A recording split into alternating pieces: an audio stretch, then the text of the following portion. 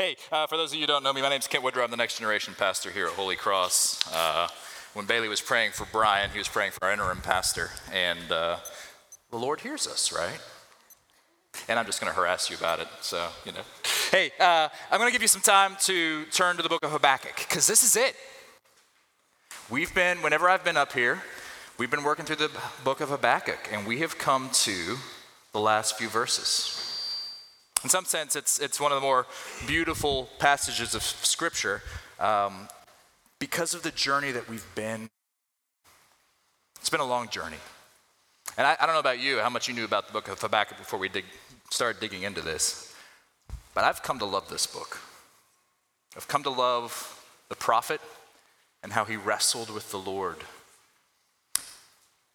So just a quick overview of where we've been in the book of Habakkuk, right? So Habakkuk moves from this position of angst and confusion, these how and why questions, and probably a little bit of anger about what he's seeing among God's people. And then he descends into further confusion as he hears the Lord's response to what the Lord intends to do with the wickedness and evil that he sees, how God intends to deal with that evil. And Habakkuk essentially cries out to the Lord and says, Lord, you are a pure and a holy God. So how can it be right to send wicked Babylonians on an invading warpath into my people, into my country, when they're just going to take credit for everything?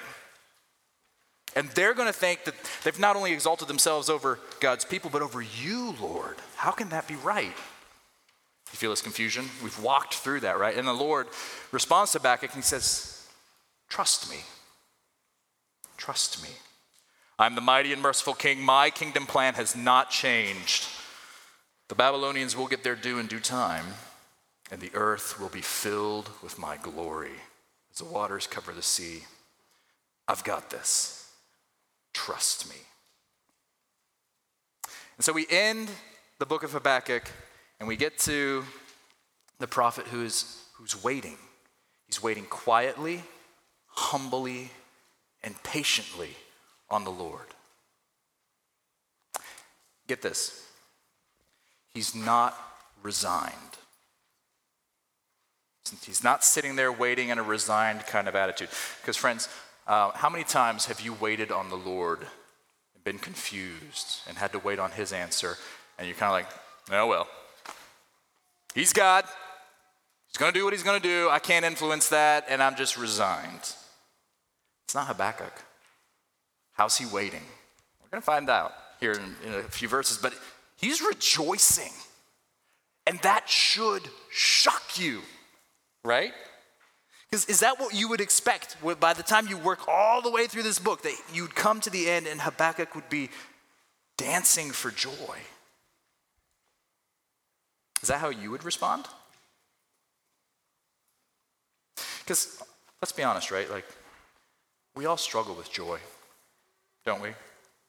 All struggle with joy. It's okay to admit it.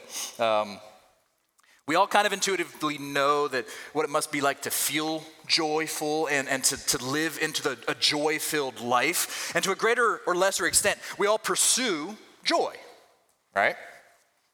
We want joy. And it always feels somewhat out of reach, if not like totally unattainable. And then you see somebody like Habakkuk, who faced with the prospect of losing everything, you find him dancing for joy. Like one of the verbs here is better translated, dancing for joy. So how does Habakkuk get there? Would you like to know? How does he get there? How could we get there? And can I tell you something that you may find hard to believe? This kind of joy that dances in the midst of crazy tribulation, the Lord wants this for you too. So, setting that up as context, would you stand as together we read of the Word of God and hear how our Lord moves toward us and would give us his joy. Habakkuk chapter 3, starting in verse 17, we're going to get to the end of the book today. You got the passage in your bulletins, or else it's behind me on the screen here. Though the fig tree should not blossom, nor fruit be on the vines, or the produce of the olive fail, and the fields yield no food. The flock should be cut off from the fold, and there be no herd in the stalls. Yet I will rejoice in the Lord. I will take joy in the God of my salvation. God, the Lord, is my strength. He has made my feet like the deer's. He makes me tread on my high places. To the choir master with stringed instruments. Friends, it's the true word of the living God. He gives it to you because he loves you. Would you pray with me? Father, I don't know every story here, but I do know we all want joy.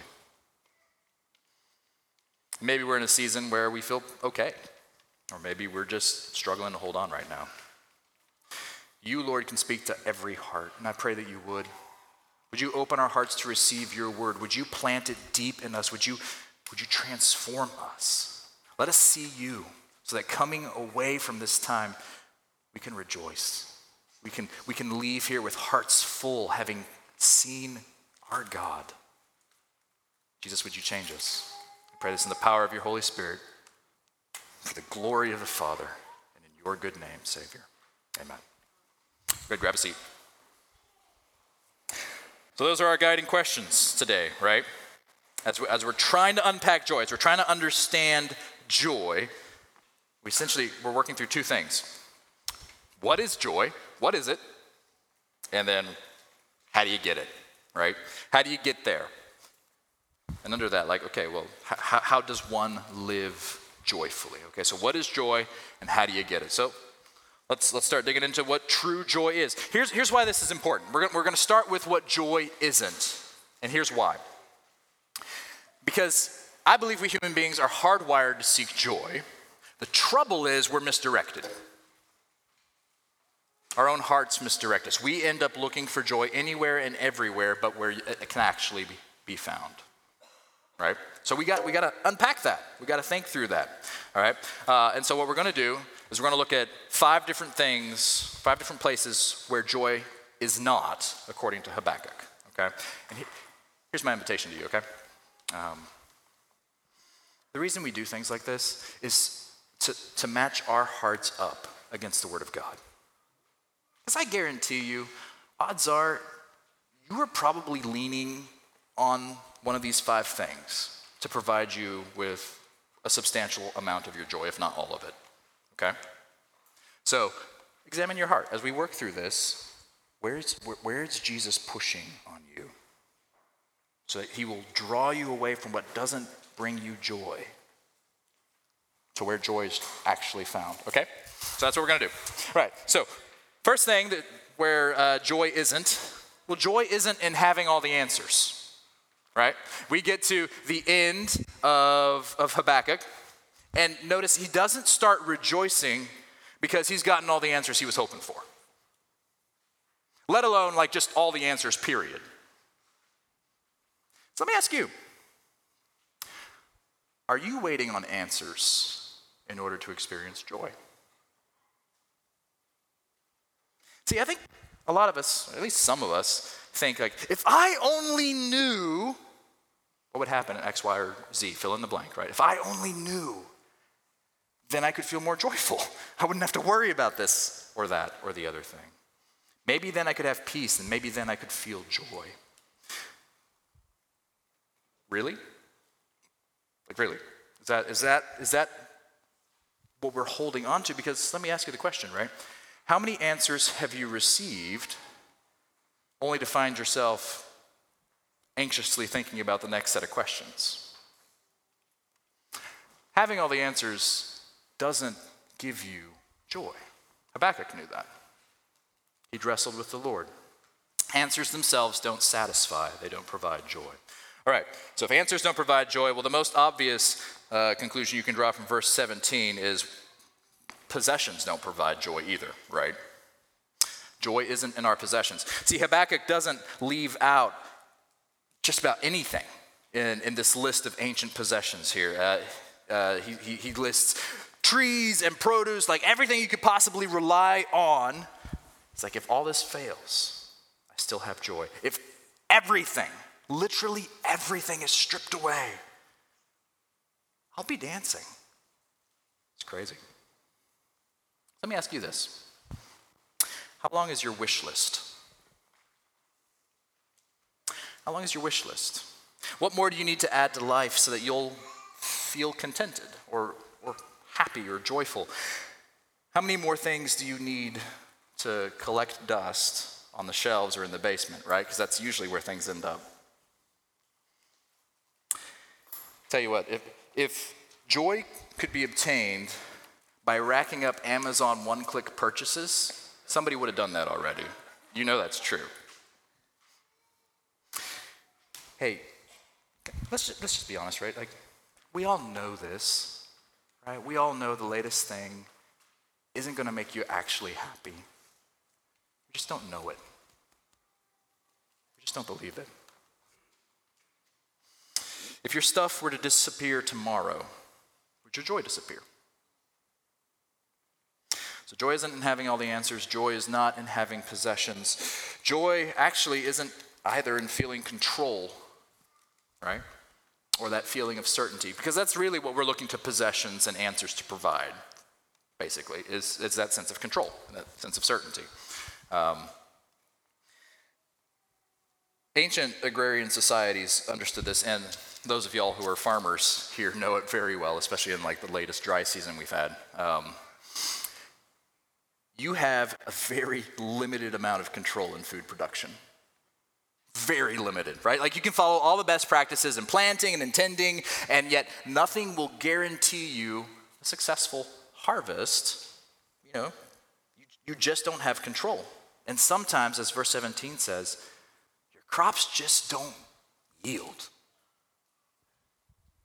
Sometimes, we do not have control. So what about you?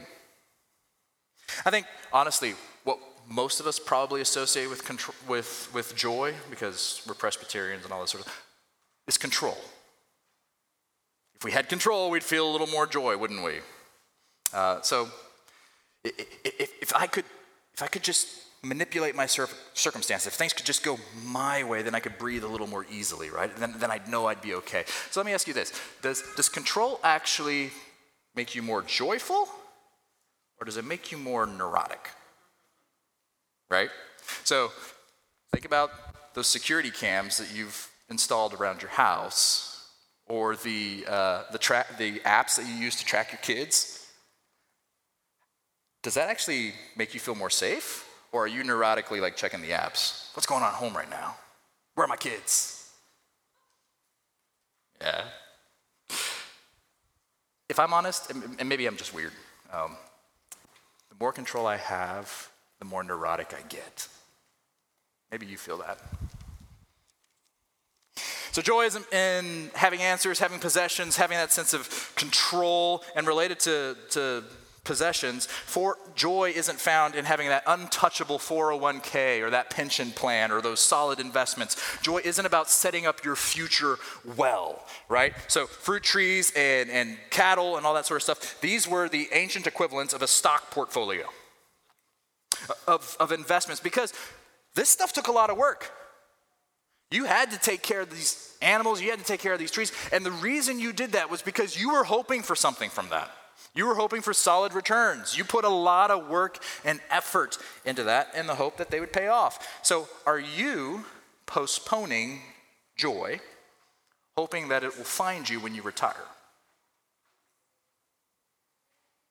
Are the long hours that you're logging now, are you hoping that those will one day be worth it when maybe one day you're sitting on a beach or at a cruise, on a cruise ship, right?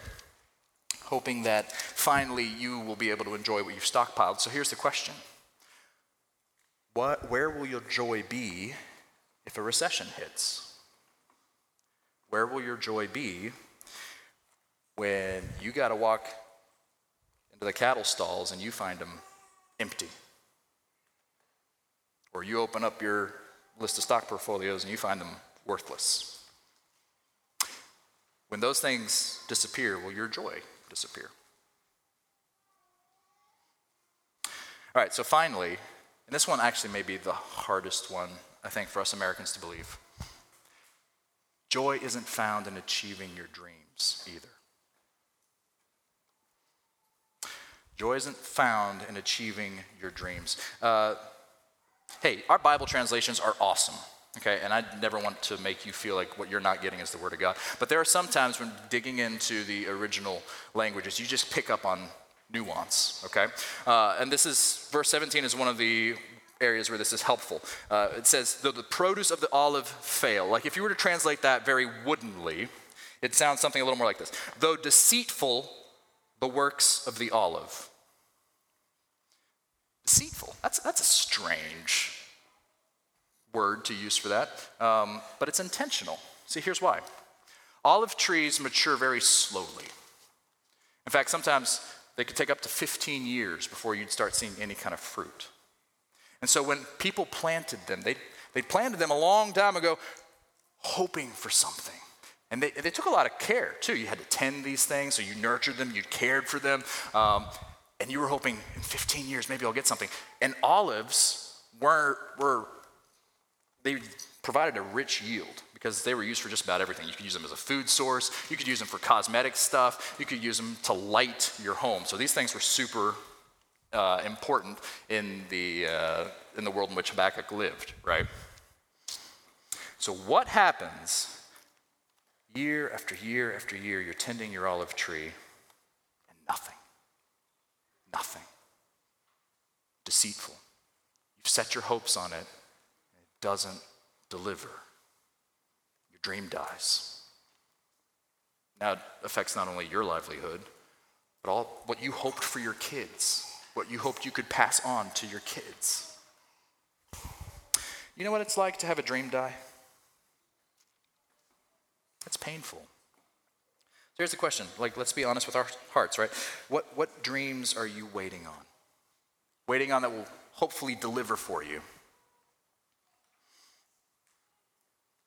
Dreams that you're clinging to as your source of future joy. Hey, this is just a quick sidebar, and I think we have time to do this. Let's talk a little bit about marriage, right? Because a lot of us grow up and we tend to think about marriage, tend to think it's going to be happening, and especially for you young people, listen to me. Don't invest everything in the dream of marriage, right? Because what happens if you don't get married? That happens. And you should be able to live a long and satisfying life apart from marriage. So don't lean on that. If the Lord wants it for you, great, you've got an olive tree. If he doesn't, will your world be rocked? And, frankly, you're not guaranteed the marriage that satisfies you either, right? You talk to anybody who's been married for a while. A lot of us get into marriage hoping for satisfaction. But can I tell you something? God is less about your satisfaction in marriage and more about your sanctification in marriage. Marriage is about exposing your sins and about having those kind of paraded out in front of you and you changing and becoming more like Jesus, right? So just know that, especially young people as you're heading into this, marriage is a good thing. It is an olive tree. But is that where your joy is? Is that what you're leaning on to give you that sense of satisfaction? God cares more about your Christ-likeness than he does your comfort. All right, so joy ultimately isn't circumstantial. It's not in your stuff, right? Or where you find yourself in life. So what is joy? What is it? Let's unpack that. Well, joy is a person. It's about being rightly aligned with a person. See, I think most of us tend to think of joy as having the circumstances of life rightly aligned, correctly? So you can see this in Webster's dictionary's definition for joy. Joy is an emotion evoked by well-being, success, or good fortune, or by the prospect of possessing what one desires. The circumstances of life are supposed to be rightly aligned, right? And yeah, you get tastes of joy from that. You do. When things are aligning well, when life is functioning the way it was meant to function, you taste joy. Just a couple of random examples. Having a great bike ride, or a good conversation with somebody. That moment when she says yes, or having a warm loaf of bread with a crust and a good crumble, watching little kids play, driving out here in the valley as the sun is setting and watching it like hit the hay bales just right, like yesterday. You get little tastes of joy. But they aren't joy themselves. These things aren't joy themselves. Joy is the one who gives you these tastes. Joy is a person. Joy is the Lord. And hey, I get it, right? That's such a Christian answer. You may be tempted to believe it's trite. It's not trite, it's true. And Habakkuk himself experienced this. You've got an example of a man who tasted this himself, right? So look at verse 19. He says, God, the Lord is my strength. The word there for strength is a Hebrew word, hayil, which is it's got a broad range. It can mean strength, wealth, power, and it's often used as a metonym for like armies. It's potency in some sense, right? It's another unusual word, but it's intentional. Why? Because here's what Habakkuk is saying. He's saying the Babylonians may have terrifying armies, right? Like you described in chapter 1. But I have the Lord, the scatterer of armies. See, I may not have answers. I may not have possessions, control, security, investments, realized dreams, but you know what I do have? I have the one who has the answers. The one who, as Bailey prayed earlier, has a cattle on 1,000 hills. The one in perfect, complete, unhampered control. The one who holds all things in the palm of his hand and in between whose fingers is the life and breath of every living being. I've got the one who lifts up and casts down rulers. I've got the one who is the only sure investment, the only certain source of security, the dream maker, the joy giver. I have the Lord. He's my strength. He's my wealth. He's my power. He's my protection. He's my joy. He's the Lord. He's God. And he's mine. Can you say that? That's the point Habakkuk had gotten to, right? And please remember where we've been. Habakkuk this isn't just some pious drivel by a prophet who wants everybody else to believe, like, hey, you should trust in the Lord. No, these are Habakkuk's own experiences. He had walked through confusion with the Lord over the state of things, anger at wickedness, asking God questions, wrestling with God. And this is, in some sense, wouldn't this be the last man you would think would say, hey, you want to know where my joy is? It's in the Lord. But he takes his joy in the Lord. Verse 17, I will yet rejoice in the Lord. I will take joy in the God of my salvation. This man hasn't pulled any punches, right? He's a very honest man. We've seen that through here. And he found his joy in the Lord. Okay. So how do we get that? Sounds good. How do we get that? And question, like, what changed in Habakkuk, right? Because he's gone from angst and from confusion into joy in the Lord. What changed? Well, he lived into God's story, right? And we're going to talk a little bit about this because, y'all, like, we've got to take the story that Habakkuk lived into seriously if we are going to change and find the same kind of joy that Habakkuk did, okay? So let's look at this. How do we get this joy? Well, let's look at the story. Here's the story. You know it. But let it soak with you for a little bit, okay? We're going to focus on the joy part of this. It starts in the beginning. You know the Lord made you for joy? God made you for joy. See, out of the overflow and abundance of his own joy and delight in himself, God made a world to mirror that joy. He made a delight-filled world, a place where its creatures could enjoy things. I mean, hey, why else do you think you see otters and dolphins and all manner of little young things play? God made a world for joy. That's why you see sunsets that move your hearts and food that like gets you, wow, this is good stuff, right? God made a world for joy, a good place, one that would reflect his joy, a place of shalom. Now, shalom is the Hebrew word for peace, and that doesn't mean just like absence of conflict. It means everything in harmonious existence together, working and thriving as God intended it, right? And that's why every human being, so that's shalom. And joy is our response to shalom. When everything is working well, how would you respond? With that feeling, that sense of joy.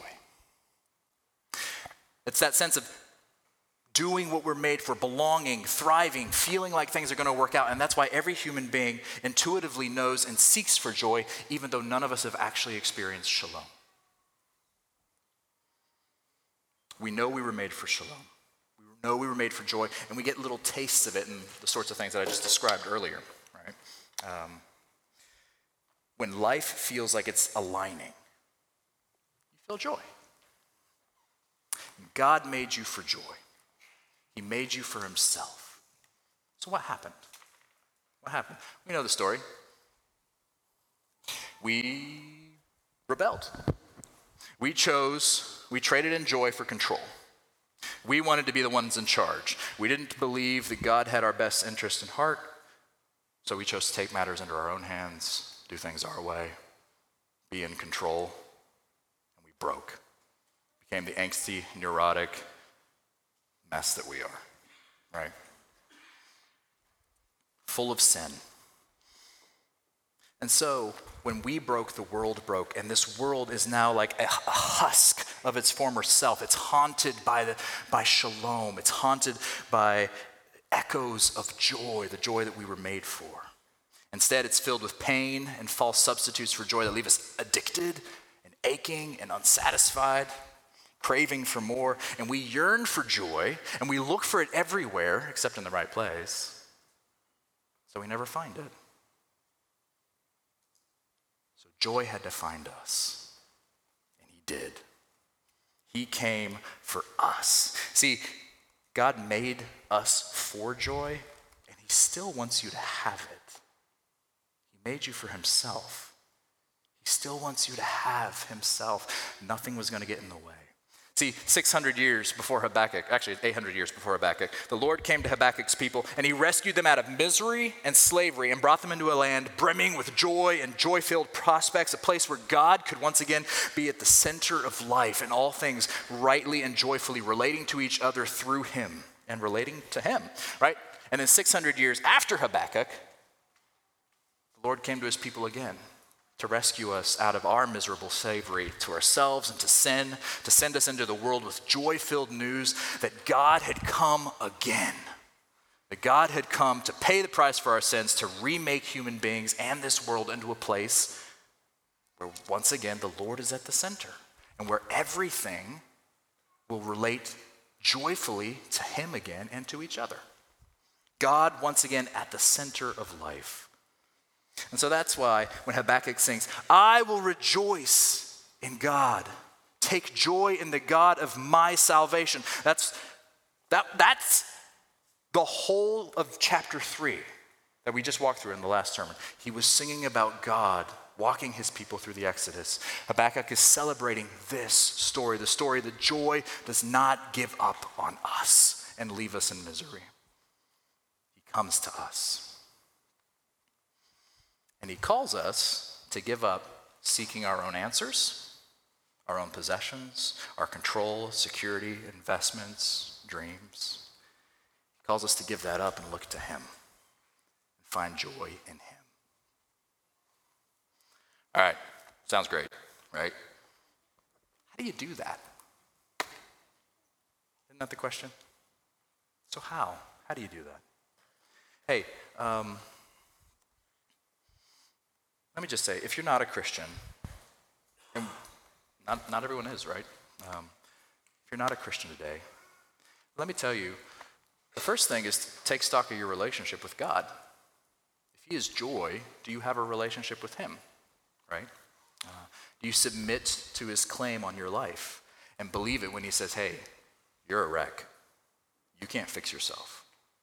I need to fix you. Do you believe that? Will you come to him? Will you give up trying to control things?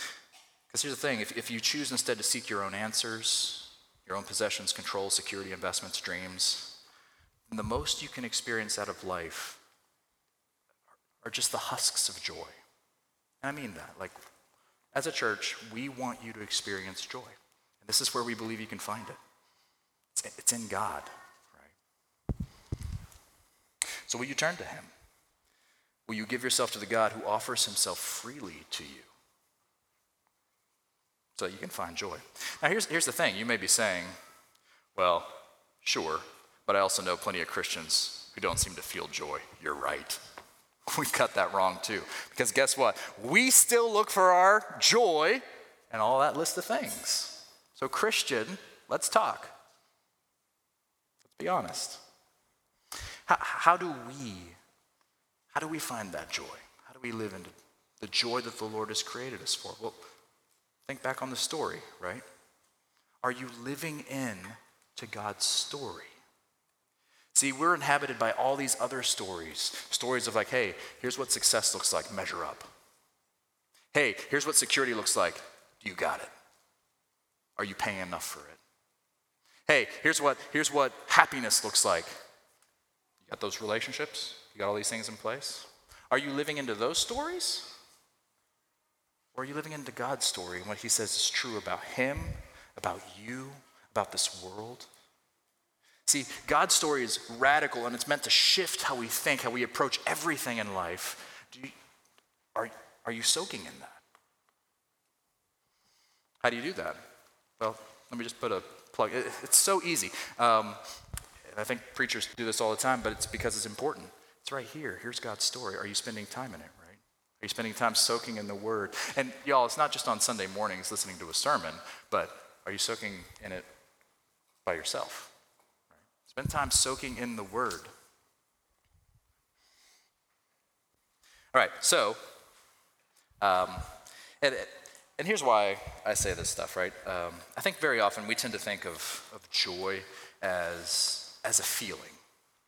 And so we'll often sit around and we'll be like, Lord, give me joy, but I'm not feeling it. You ever felt that? I just want joy, Lord, but I'm not feeling it. Well, yeah, joy is, you do get a feeling, but it's also practices.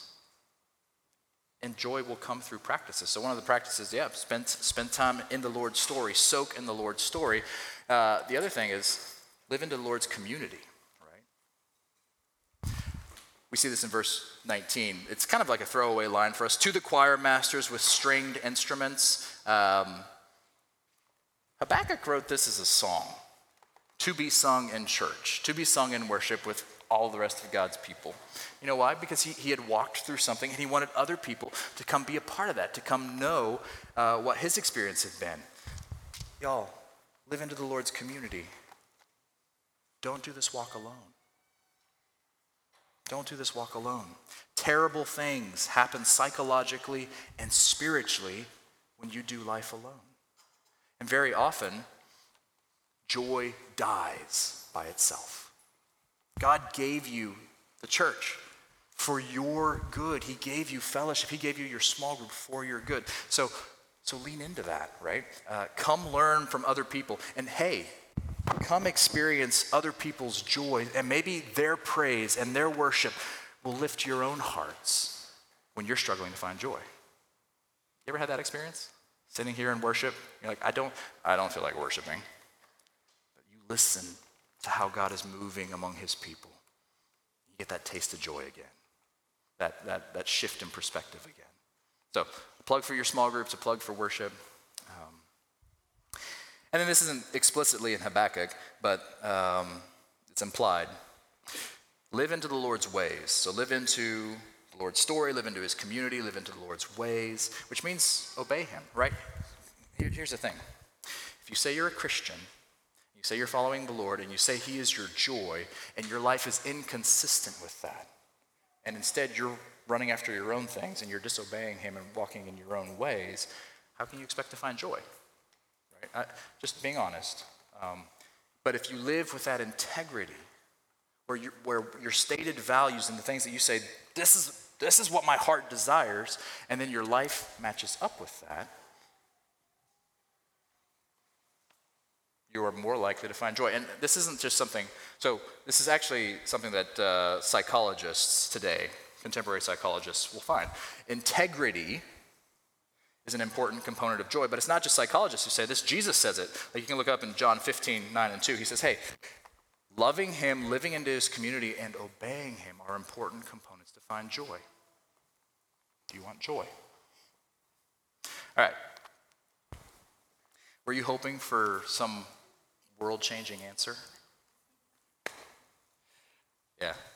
Honestly, I think very often we want simple. We kind of want the hard things. Like if you give us a long list of hard things to do to then accomplish joy, all right, we're at it. The Lord says, hey, don't forget, I am joy. I am joy. And these things, living into my story, living into my community, living into my ways, these are the things that will give you joy. You know why? Because I'm the one who gives you joy. Don't lose that. If you do all these practices of joy without the Lord, you will be a miserable person. You've probably met those people. Folks who are very good, very religious, and utterly miserable and joyless. Don't be that person. Look for the Lord. The Lord is joy. Joy is a person.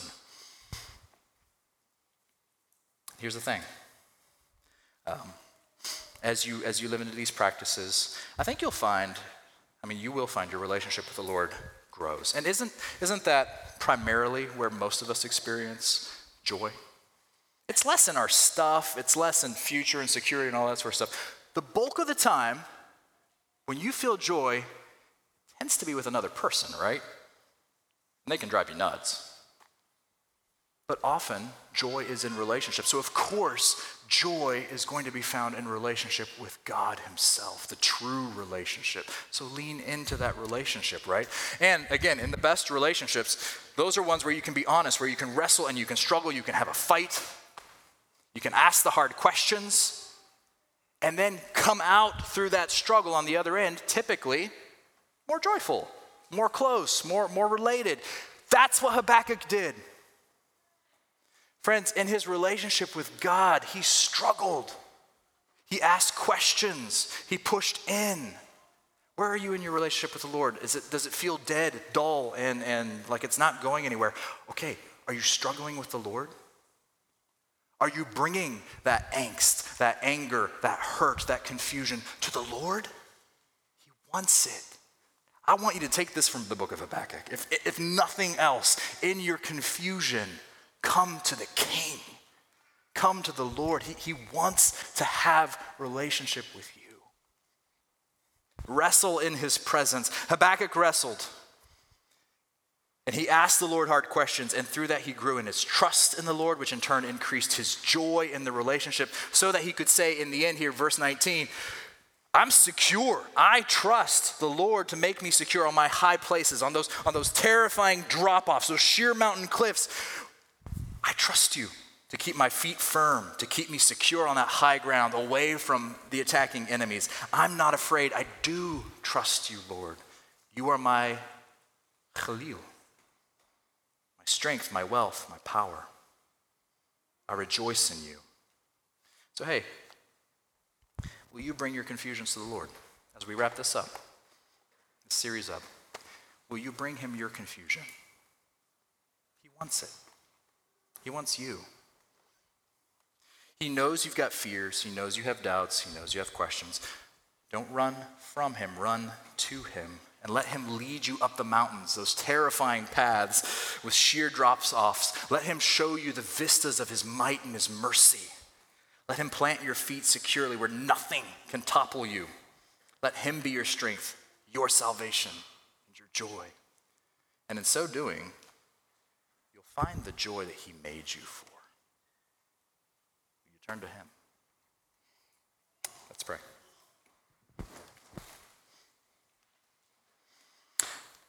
Father, I pray that you would make us a joyful people.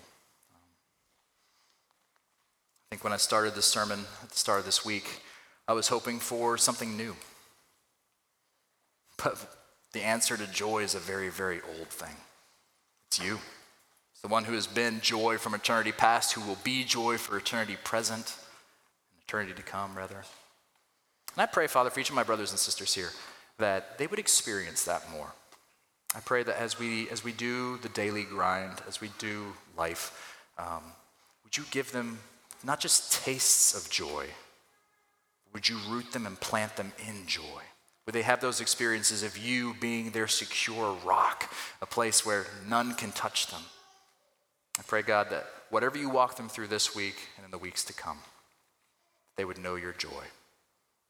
I pray this in Jesus' name, who wants this for us. Amen.